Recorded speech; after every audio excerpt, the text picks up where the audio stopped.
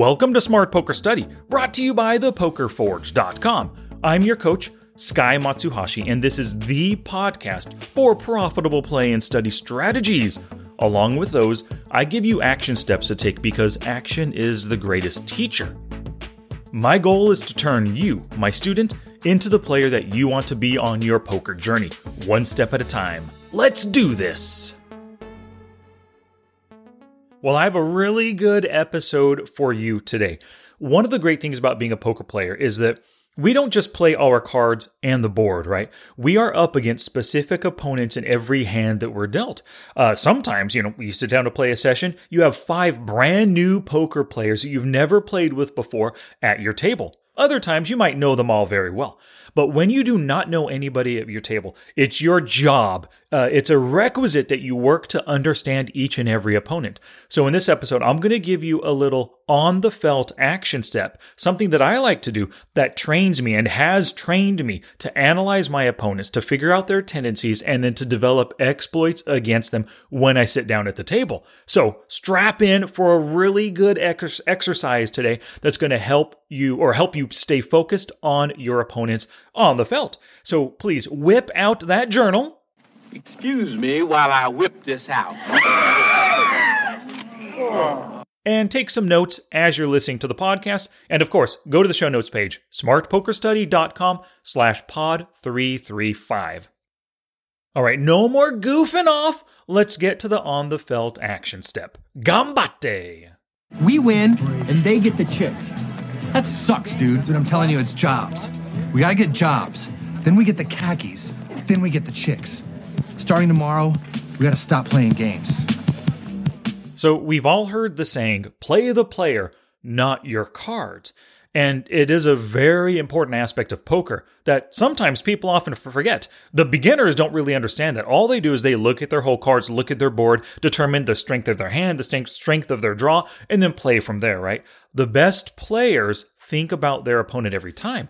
And Ed Miller even wrote a book called Playing the Player. So in my own efforts to understand my opponents better, in order to make better decisions against them on the felt, I've developed a system to help train myself to think about my opponents. So I use what I call focus sessions. These are sessions where you're playing just 1, maybe 2 tables at a time for practice. So you could do this as a live player, of course, 1 table at a time, right? Online player, instead of your normal 4 or 5 table sessions, just start off with 1 or 2 tables. By playing just 1 or 2 tables, for me, I have enough brain space to observe all the action and to make just as many reads on my opponents as possible. I fold my 9-3 offsuit, but now I have the rest of the time for the next, 30, 60 seconds or so to observe who limps in, who raises, who 3-bets, who c-bets, who check raises. All that jazz, right? Now, if I get lucky enough to see a showdown, holy cow, my reads are going to be strengthened because I paid attention through the prior streets. I see their showdown hand. Now I can replay things and develop my read on that player. But we'll get a little bit more to showdowns in a little bit now. I play these 1 table focus sessions, always with a pen and paper at hand.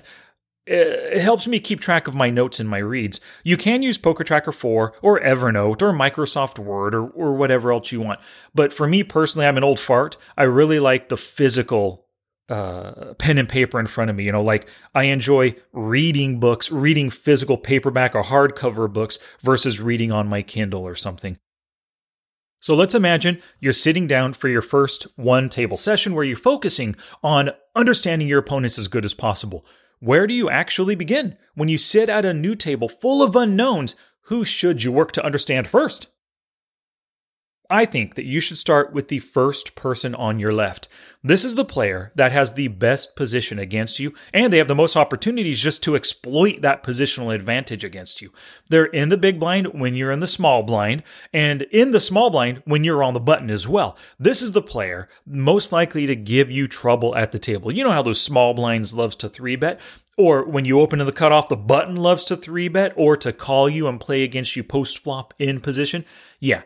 This could be a potential thorn in your side. Speaking about potential thorn in your side, the next person you want to understand is the one to the next to the left, 2 players to your left, right?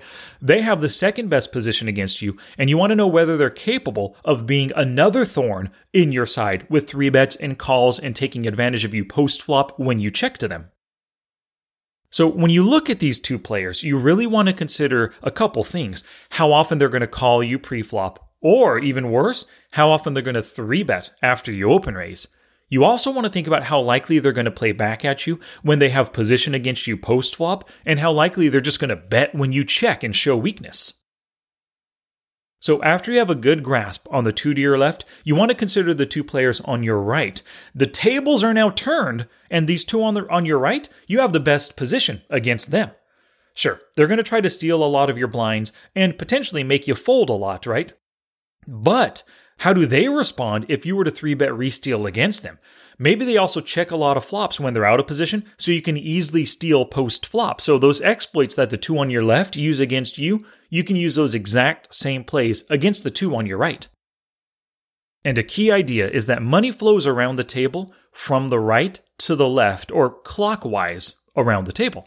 So the 2 on your right, they're your most likely source of profits, not just for value, but also for those bluffing pots that you can earn from them. Now, after those 2 on the right, you're going to continue analyzing the 3rd player on your right, then the 4th, and so on all the way until you complete the circle around the table. Don't stop until you've hit all the players. Your goal with these focus sessions is to develop your player understanding, so you must analyze each and every single one. This is just putting in the reps, and it's developing a really strong habit for noticing their tendencies, noticing their weaknesses, devising exploits to use against them as well. So let's talk about some of the things you're looking for. The very first thing I note on any player is their general player type. So are they a tight aggressive, a loose passive fish maybe, or maybe they're a super tight knit, or an overly aggressive maniac, or like a whale kind of player who plays most of their hands and they hardly ever raise. So because I spend most of my time playing online, I utilize a HUD, right? And the easiest way to figure out what type of player they are is to use VPIP and PFR. I've talked about that in loads of podcasts. If you go to the show notes page today, there's going to be a link there for VPIP and PFR to help you understand those stats a little bit more. But for all of you online players, you can visualize what I'm about to say, right? A 15/10 player, they're a tight aggressive player. They only play 15% of hands, and they raise with 10% of hands. They're tight and aggressive. A 44/20, well, that's a loose aggressive player. They play almost half of hands at 44%, and they raise with 20% of hands. They're doubly aggressive as that tight aggressive player who only raises 10.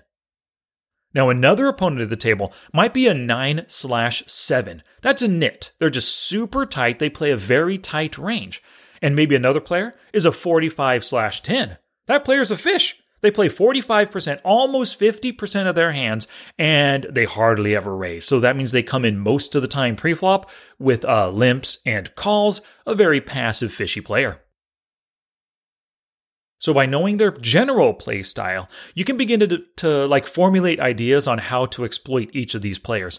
Plus, you're going to know which opponents to target and which ones to probably avoid playing, and definitely avoid playing from out of position, right? Those maniac players who love to 3-bet, raise pre-flop, c-bet the flop, raise your c-bets potentially, you want to avoid playing them from out of position.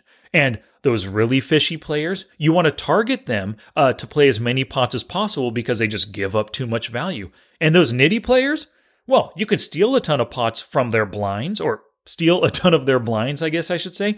And because they're nitty and they don't put a lot of chips in post-flop without a decent hand, you can steal some post-flop hands from them. All right, so that's the general. That's the first thing I look at. The next thing I look at is how a player plays pre-flop. Your opponent's pre-flop actions are really telling about what kind of player they are. So if you see a player limp 3 hands in a row, hey, fish, right? Maybe someone else at the table, they 3-bet 3 times in 2 orbits. Yeah, most likely loose aggressive or maybe a tight aggressive player. Maybe the player to your direct left folds every hand in the first 3 orbits. Total nit, right? That's great for you because now you can steal his blind every time and not really worry about him 3-bet bluffing or even calling you that often. Maybe someone else at the table, they open and then they call every single 3-bet they face. Probably a loose aggressive player because they're opening a lot, right? But they just cannot give up when they face resistance. They just can't listen to what their opponents are telling them. And that's probably because they think everyone's bluffing them with 3-bets, so they might make a lot of 3-bets as well. But also because, hey, I put in money. I want to see the flop. I can't give up versus this 3-bet. And those are the kinds of players you want to target for 3-bet value. Big 3-bet value bets. And maybe another player limps and then folds to every single raise. Hey, this player loves seeing cheap flops, but they don't look ahead to gauge what the remaining players are going to do after they limp into the pot. And this is good for you in general. This is probably a good target at the table, not really forethinking. Forethinking? Not putting too much forethought into the hands that they play, and they're not planning for post-flop when they play the flop. They're basically just looking at their hands or looking at their cards and playing their hand. Now, all of this pre-flop info, super useful in planning your own strategies and exploits, right? And it's also great for reacting to plays that players make against you. But we've got to talk about post-flop as well because there are so many, 3 streets in post-flop play with so many different ways that your opponents can play, bet sizes, exact actions that they can make. Paying attention to their post-flop actions are really going to clue you into their tendencies and give you some really good exploits to use against them. So I'm not going to go street by street. This is flop, turn, river, right? What I'm going to do is talk about the different things you want to look for, but I'm going to ask you some questions right now. And it's a great idea to write these questions down because as you're observing each of your opponents, you can ask yourself these questions about each opponent, and that's going to help develop your understanding. First question, what street are they honest on? So maybe they always call the flop c-bet, but they fold all the time versus the double barrel on the turn. So this player, turn honest player. So that's where you want to put them to the test. For example, let's say you are in position and they check on the turn when you already know that they're a turn honest player. Awesome! Go ahead and fire a bluff. You're probably going to take it down most of the time, and if they end up calling, you know they have a strong hand, and you could probably just give up on most river cards. The next question, do they only bet or raise with top pair or greater? If so, simple exploit, believe their bets and raises. Next question, do they call down every street with top pair weak kicker, or even second or third pair? This means they probably hate getting bluffed, so now you know to mostly value bet against them. Another question, do they check behind with 1 pair hands? Well, if that's the case, they probably like to control the pot size, often tight aggressive, nit players, maybe even loose aggressive players who are kind of like thinking and they don't want to commit too many chips. They're the kinds of players that like to control the pot. So what you want to do against them is make big bets, especially when you're in position to make them uncomfortable and to steal a lot of those uncomfortable pots, right? And you can often make those steals like when an overcard comes, so maybe it's a queen high board and then an ace or a king hits. They're going to be often scared that their weak top pair like queen 10 is now cracked by that pair of aces or potential pair of kings. Another question, are they a spewy bluffer who doesn't know when to step on the brakes? The more active and aggressive the player is, the harder it is to play out of position against them. So always play in position versus those maniacal, spewy bluffers. And you can easily stick around with a lot of top pair hands, especially if you think they could be bluffing, given the board, given the situation, given their bet sizing. If you think they could be bluffing with a ton of hands, yeah, call with that queen 10 on the queen high board. And now, speaking of playing in position, here's a great question. How do they view position? So if you're up against a player who frequently calls from the blinds, they probably don't think about position at all. If you only ever see them call in the cutoff and the button, and they seem to bet when they get check 2 post flop, they love position and they love using their position against you. So you want to abuse the players or make targets of the players who don't think about position and beware playing out of position against the players who understand the value of it. The last question right here. Are you paying... Oh, this is a question for you, not a question to ask of your opponents. Are you, Mr. Listener, Mrs. Listener right now, are you paying attention to showdowns? While you're playing, whether it's in the focus session or just your normal sessions, if you see a showdown hand, you must replay the action of the hand. Now that you see their rivered nut flush, you can understand what that flop check raise meant because they flopped that nut flush draw, right? You also understand why they checked the turn because it was a deuce of hearts that didn't complete their draw nor give them a pair. And you understand why they fired the river when that final third spade came in, giving them that nut flush. All right, so what types of notes are you taking during these sessions? What I recommend is you're going to be taking notes on observations and directives. Observations are things like he limps with suited gappers, or she limps with connectors and suited aces, or he 3-bets with pocket kings or better, or she never calls the turn c-bet. Those are observations on the way your opponents play their hands. But you also want to write down any exploits that you can make against them. And I write them down as directives to myself. And when I write them down, I also put them in all caps to make them stand out. So, for example, let's say I'm observing a player and they open and then fold to 3-bets a ton when they're out of position. Opening the MP fold versus the button 3-bet fold versus the cutoff 3-bet, that kind of thing. So I might make that as an observational note. But my direction to myself that I'm going to write down in all caps, 3-bet bluff as often as possible from in position. So when I see that next time I look at the next time like Bob open raises and I look down at my notes on Bob and I see that I told myself 3-bet bluff as often as possible when in position. Hey, if I'm in position right now, let's go ahead and try a 3-bet bluff against him.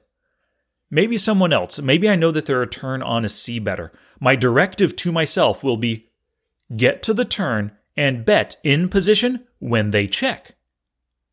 And maybe a third player. He's a super nit, and I know that he only value bets on turns and rivers. I've never seen him make a bluff. I've never seen him bluff the turn, then fold the river. I've only seen him bet turn and river, and then show down a strong hand. My directive might be fold versus double and triple barrels unless you've got the nuts. So writing observations, that's actually pretty easy. But it's going to take some practice to turn those observations into exploits and directives for yourself to do. So you're going to have to work at it. And of course, writing down directives and exploits, that does you no good unless you actually pull the trigger on them. So if it is scary for you to 3-bet bluff, to raise the river, to bet full pot on the turn, you got to do it scared. I don't care if it's scary committing those extra chips, right? You know that this is a play that should work. You've observed your opponent. You've created these exploits and you wrote them down as directives. Go ahead and do it. The only way you're going to be able to exploit your opponents, become the aggressive player that you want to be, is by pulling the trigger on these aggressive actions that you logically reason are going to work, but they're going to be scary at first. So keep on doing it. Pull the trigger each and every time you believe it will work. Tag those hands, take note of those hands, review them off the felt. Eventually, those scary plays, those scary aggressive plays won't be scary anymore because you've done them so many times, you've seen them work more often than not. And the reason they're working is because you're paying attention, analyzing their tendencies, and then devising specific exploits to take advantage of their tendencies. Now, my final note would be, I recommend, if you've never done something like this before, analyzing all your opponents, taking notes, creating directives, I recommend doing this one table focus session for the first half hour of each session for at least this week, but do it until you train this process as a habit. Once it's a habit, you're going to naturally do it for every table that you play for the rest of your poker journey. And the great thing about this, it's a self-reinforcing habit. So once you begin doing it and you get better and better at it and you actually find exploits or devise exploits and you pull the trigger on them and you see positive results, that's just going to convince you, hey, this worked this time, I should be doing it more often. So like I said, self-reinforcing habit. So get on it. All right, before I get to the challenge, I have a few shout outs today. If you really want help on getting information, finding tendencies on your opponents, if you're an online player, I highly recommend my Smart HUD for Poker Tracker 4. These awesome poker peeps picked it up by going to smartpokerstudy.com/smarthud. So I want to thank Travis Blackburn, David D., Yannick Meyer, Paul Monroe, DG, Luis Rodriguez, Gary Price, Patrick Hosler, Gerard Bullock, Werewookies, that's a great name, Werewookies, Victor Reyes, Mark Ailmans, Vin Fizz, and Chen. You guys already had Poker Tracker 4. You just needed the best HUD in the business that gives you the most exploitative information possible. Once again, you went to smartpokerstudy.com/smarthud, and I really appreciate this support. And I just mentioned Victor Reyes picked up the Smart HUD. He also got my Poker Study Boot Camp. Now, this boot camp contains 29 different study strategies via 39 videos, and I also give you some valuable bonuses. All this stuff will turn you into the Poker Study commando that you want to be. To get the Poker Study Boot Camp for yourself, just go to smartpokerstudy.com/pokerstudybootcamp, all one word, or you can find a link at the bottom of today's show notes page. Challenge! Here's my challenge to you for this episode. Start your next 5 play sessions with a 30-minute, one-table focus session where your goal is to make reads on each opponent and pull the trigger on at least 5 exploitative plays. Take notes on as many observations and directives as you can. This is killer practice and will help to turn you into the exploitative player that you want to be. Now it's your turn to take action and do something positive for your poker game. Oh, that's it now. Get out there and be somebody. Go write a book.